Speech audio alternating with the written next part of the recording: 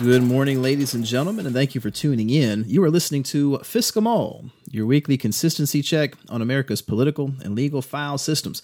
I'm your host, T. Greg Doucette, here in my apartment, La Chateau T-Dot, on the southwest corner of Durham, North Carolina. I'm here in my apartment because, so far as I know, the studio has been quarantined, and it's not my fault this time. So y'all are going to get this. I'm recording this on Thursday. You're going to get it on Monday. You will notice that this past Monday, you did not have a podcast. And the reason why is that Mike has been grievously ill. So when we were in the studio last Sunday, so we're both white guys.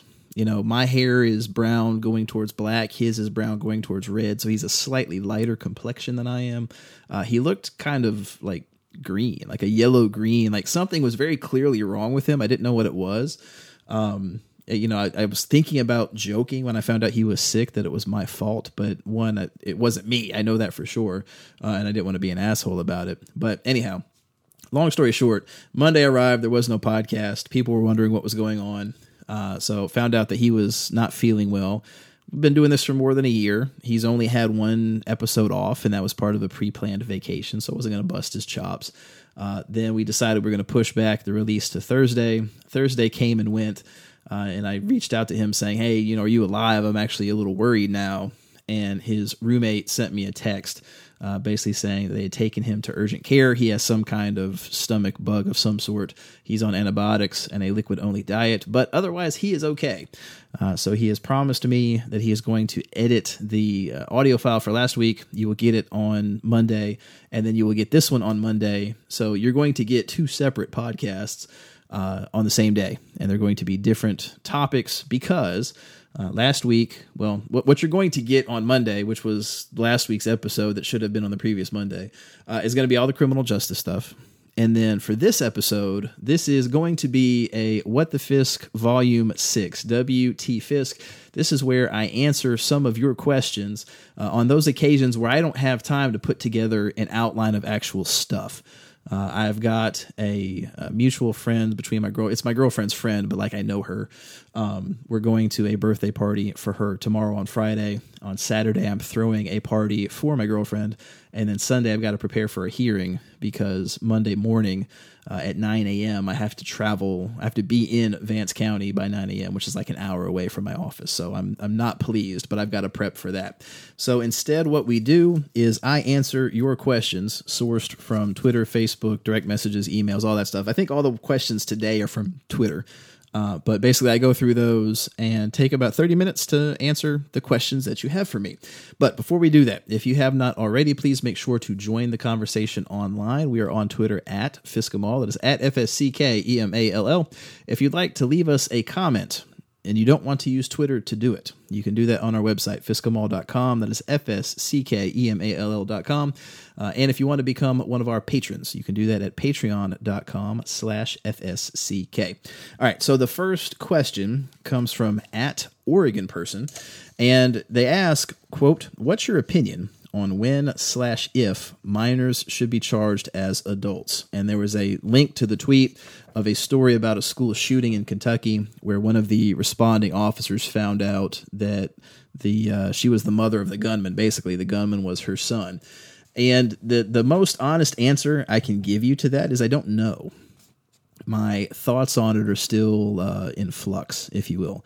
I have had for most of my life a very favorable disposition towards charging kids as adults when they commit major crimes. Always have.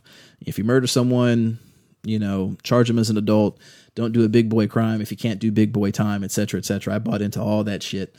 And then going through being a defense attorney, seeing some of my teen clients that, you know, they do dumb shit because they're kids. Now, none of the folks I've defended have done anything like a homicide. Most of the time it's drugs and that sort of thing. But the mental non-development, if you will, they haven't matured yet. It stays the same. I mean, whether you're busy smoking dope in high school or shooting somebody, the lack of forethought is still there in equal measure, if you will.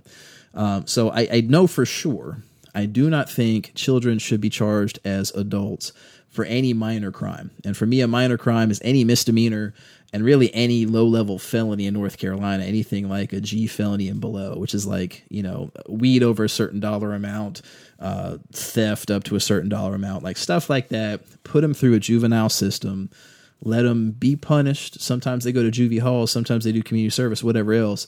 But the important thing is that in the juvenile system, the records are not available to the general public, so that you don't follow, Google searches don't follow you as you're trying to get into college and mature and become a productive citizen.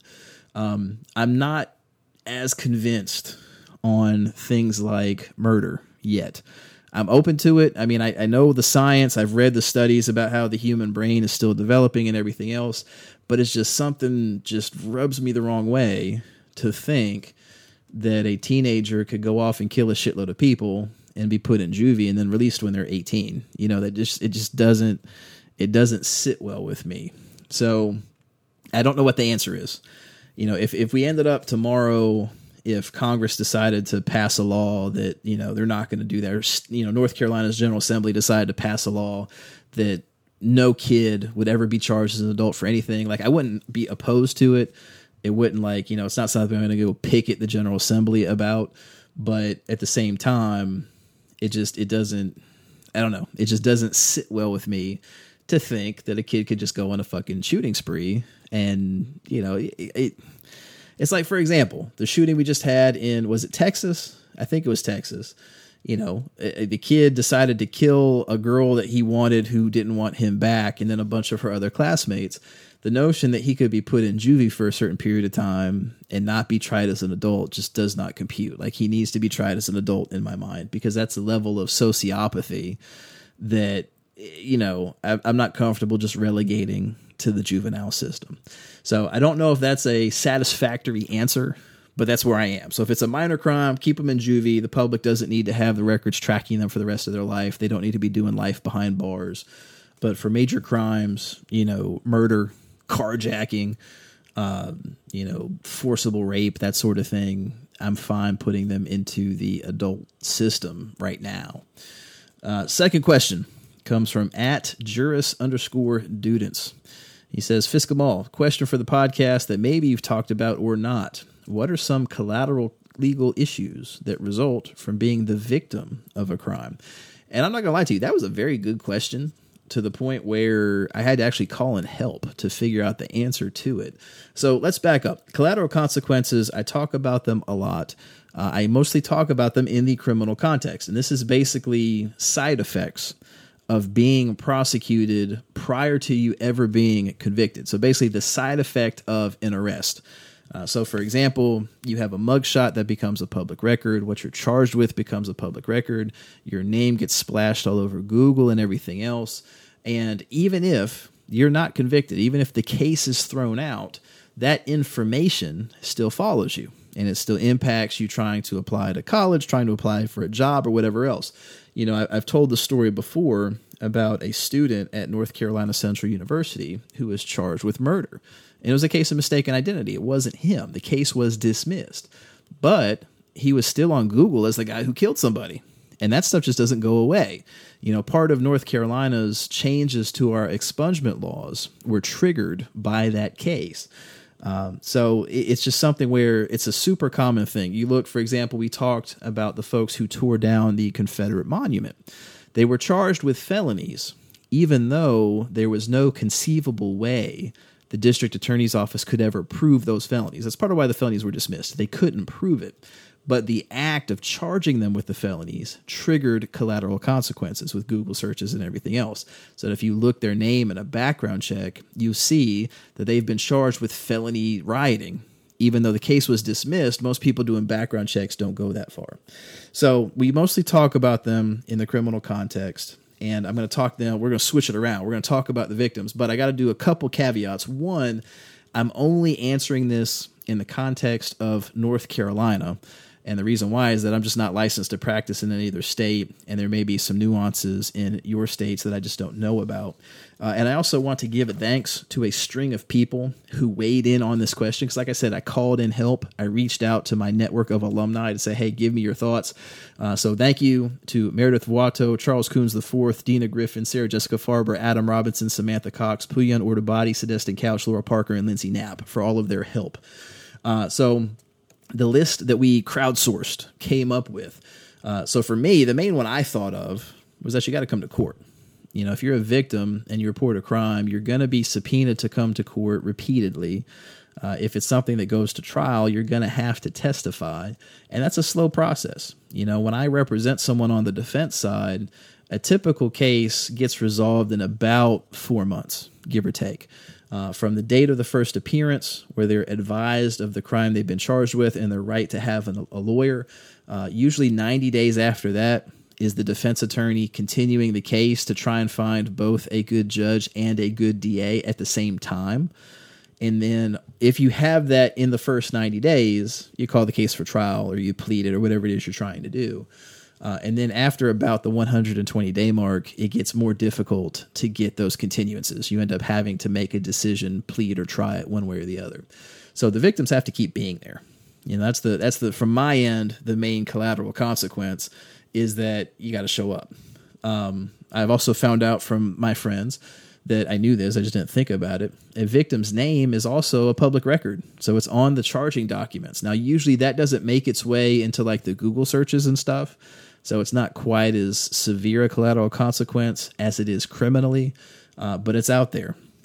You also, if you're undocumented, you could potentially become a target for immigration. So we've talked a few stories in prior episodes about how people don't report crimes because they're concerned about ICE and being deported, and they don't want to report being, stolen from. I'll give you a good example. So like the Hispanic community in Durham, very frequent target for theft, for robbery, because they don't have banks, because they don't have social security numbers. So they keep large quantities of cash on themselves or in their homes. People will rob them blind and then say, go ahead and call police, because what's going to happen is the police will deport you. So the police don't get called.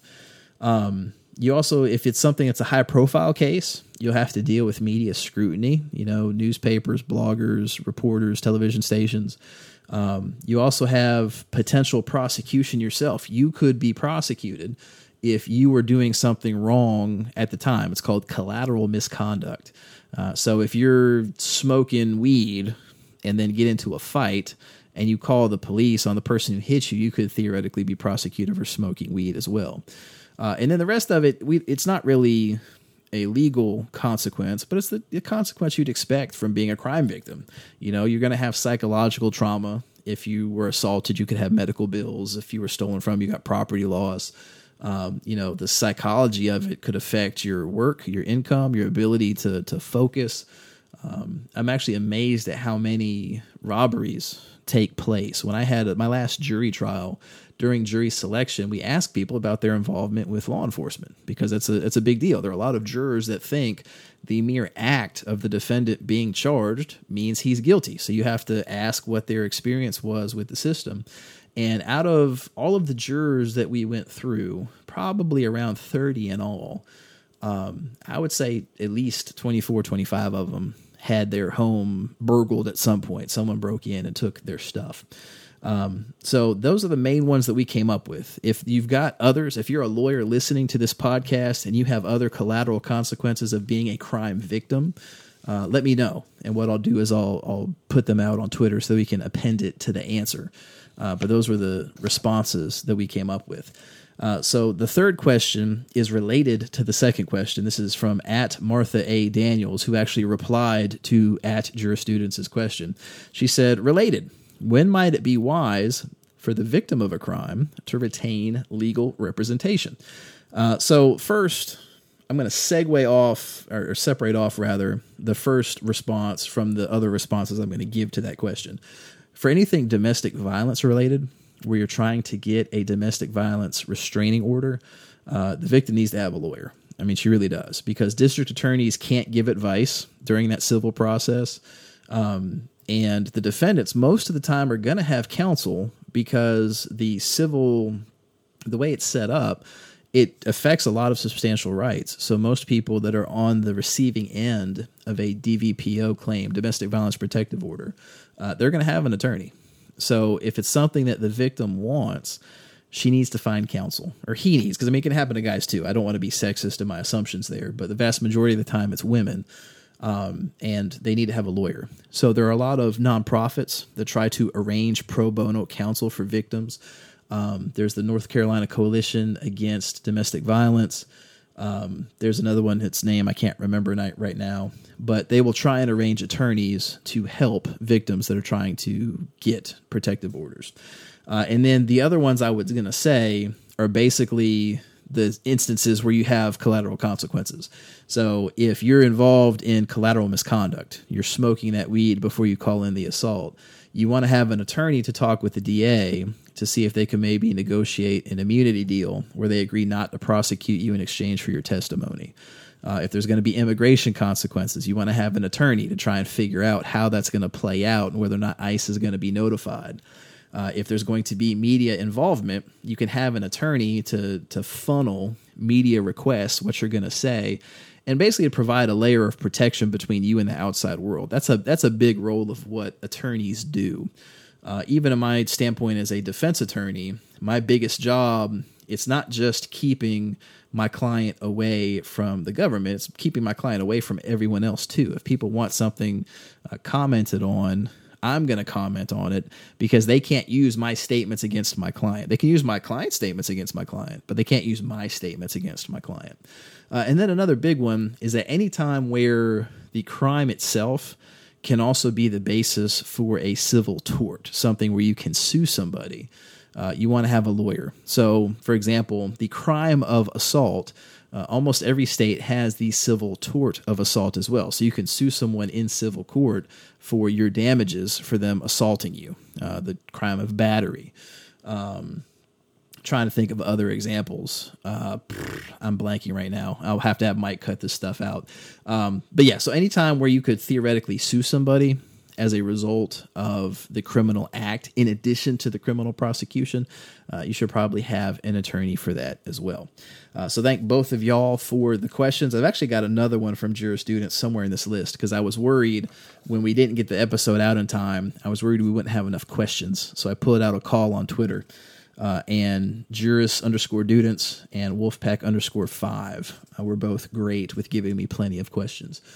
So the next one comes from @TheEmpire38. He says, is there any chance that the NC General Assembly will allow sports betting now that SCOTUS has opened it up to the states to decide?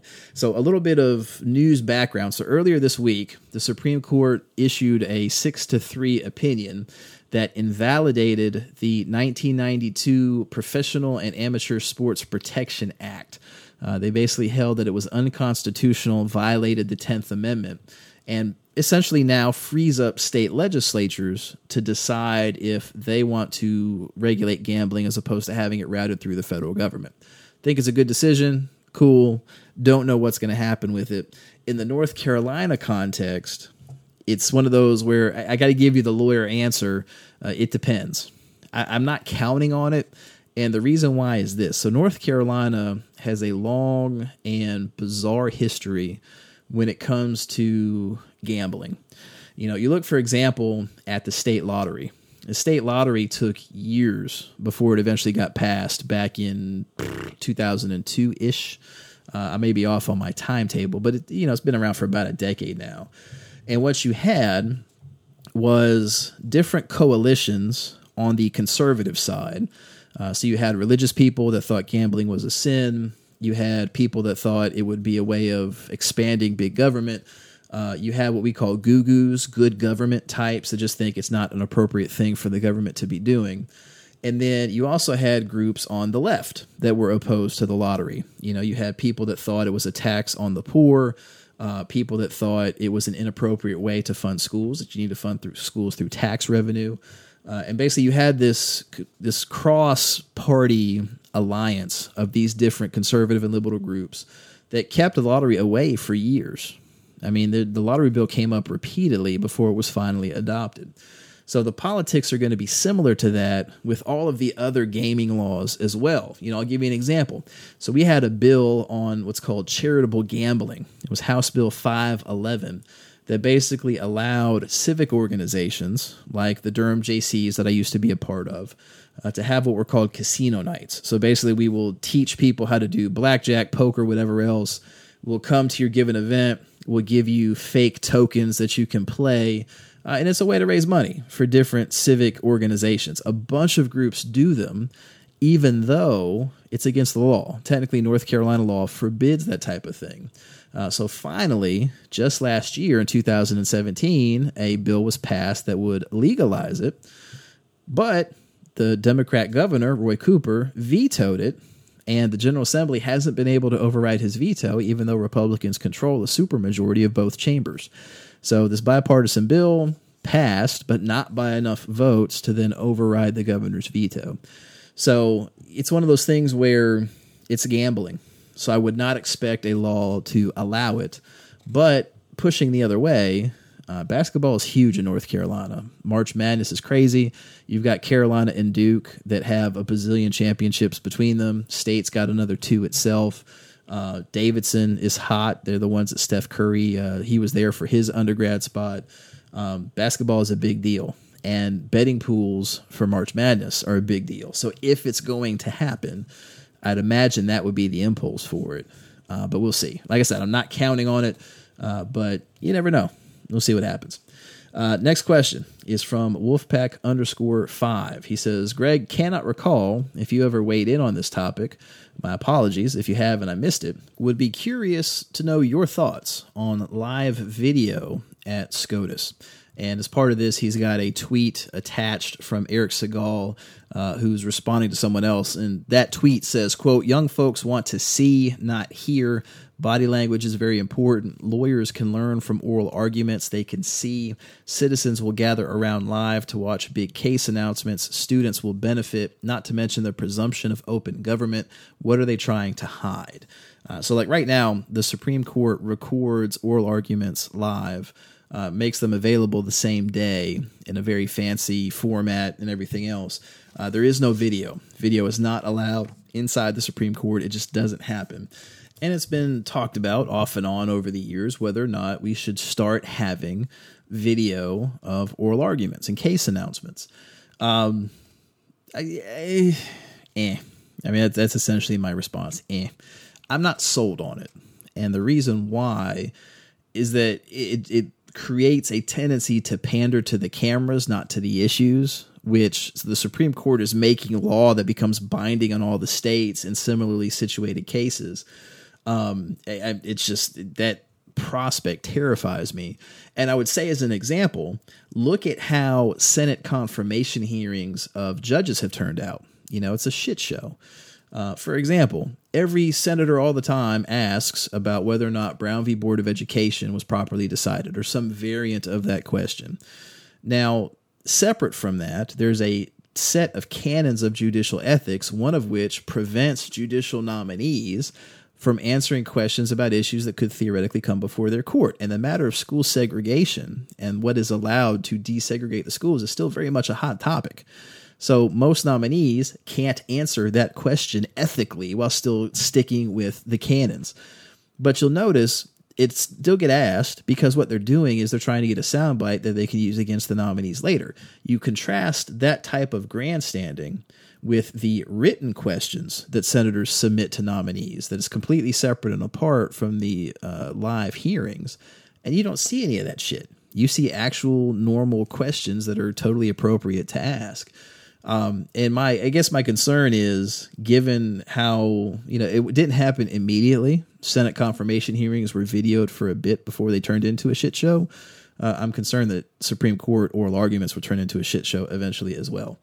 So it's similar to the thing about charging kids as adults. If the Supreme Court decided tomorrow they're going to allow video, I'm not going to mind. I'm not going to picket the Supreme Court to say absolutely no video.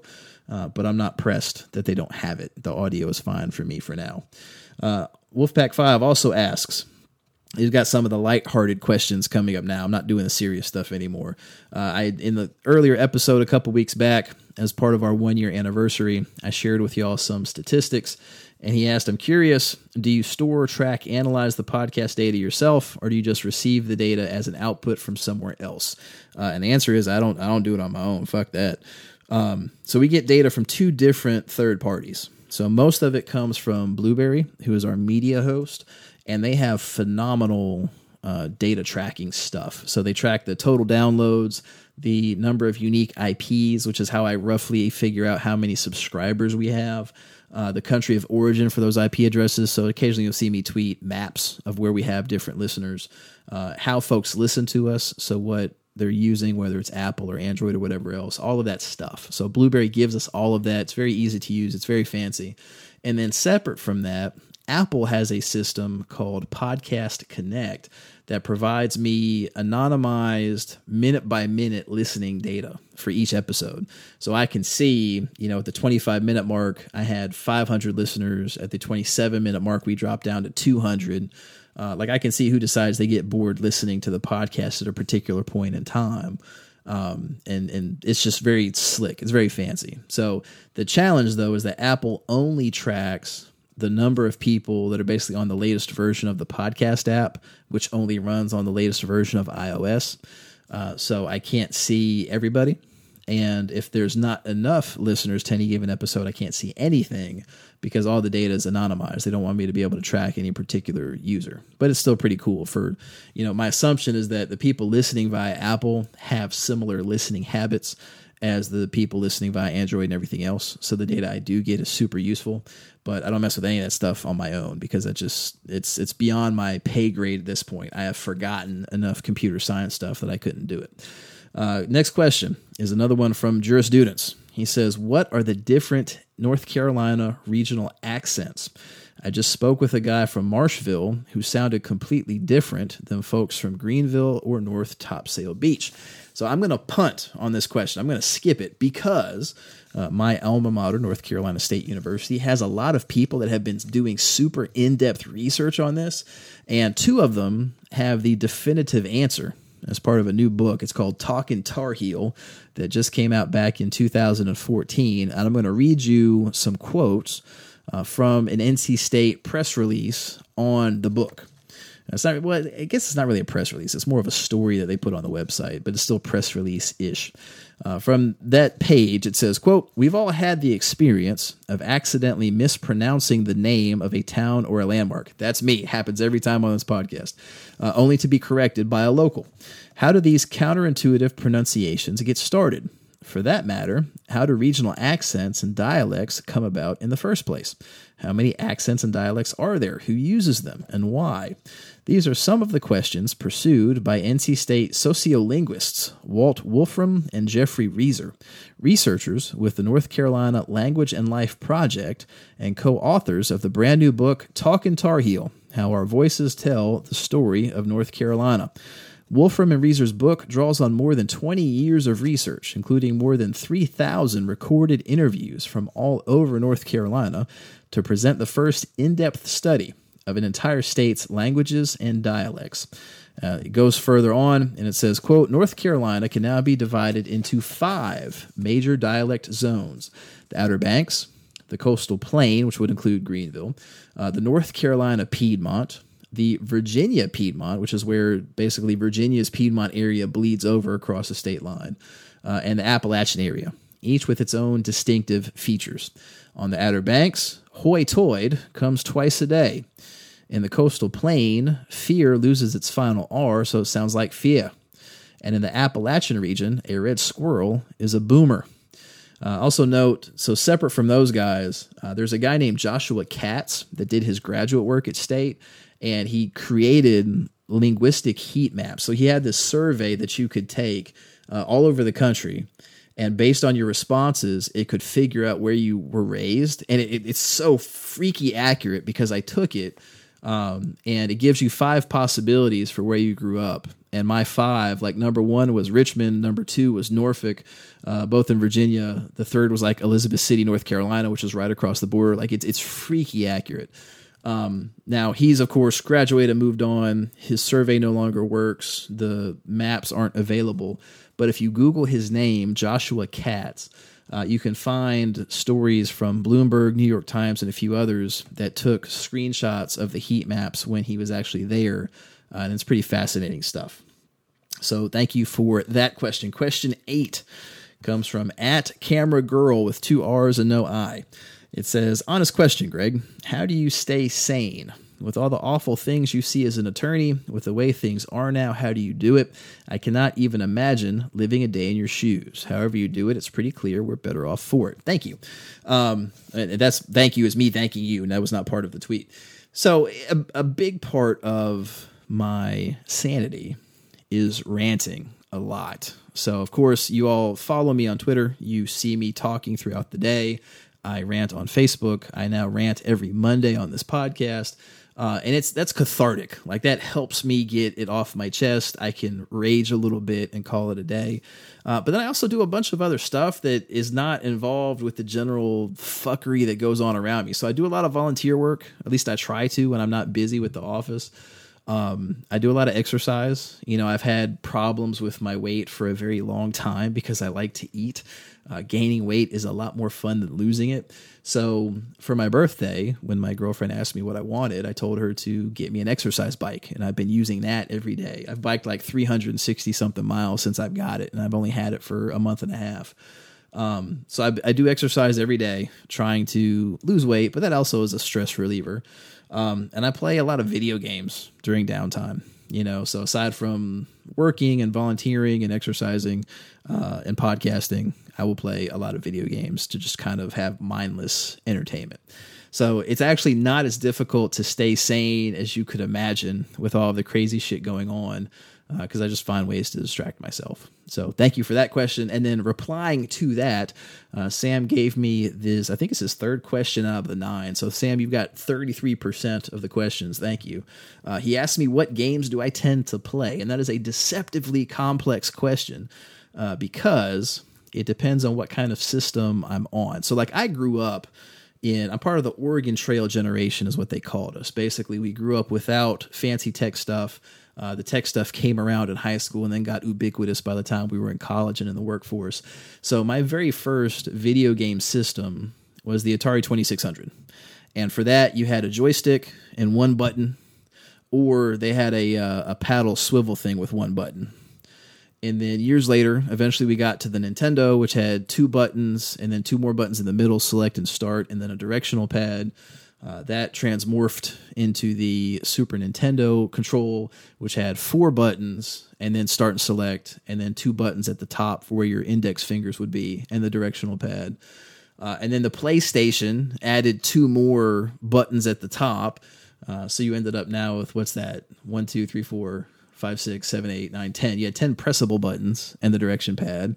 And then later on, they added little thumb joysticks. Like, so eventually the console controllers got so insane with the number and organization of the buttons that I stopped playing console games. Like, I loved console games growing up.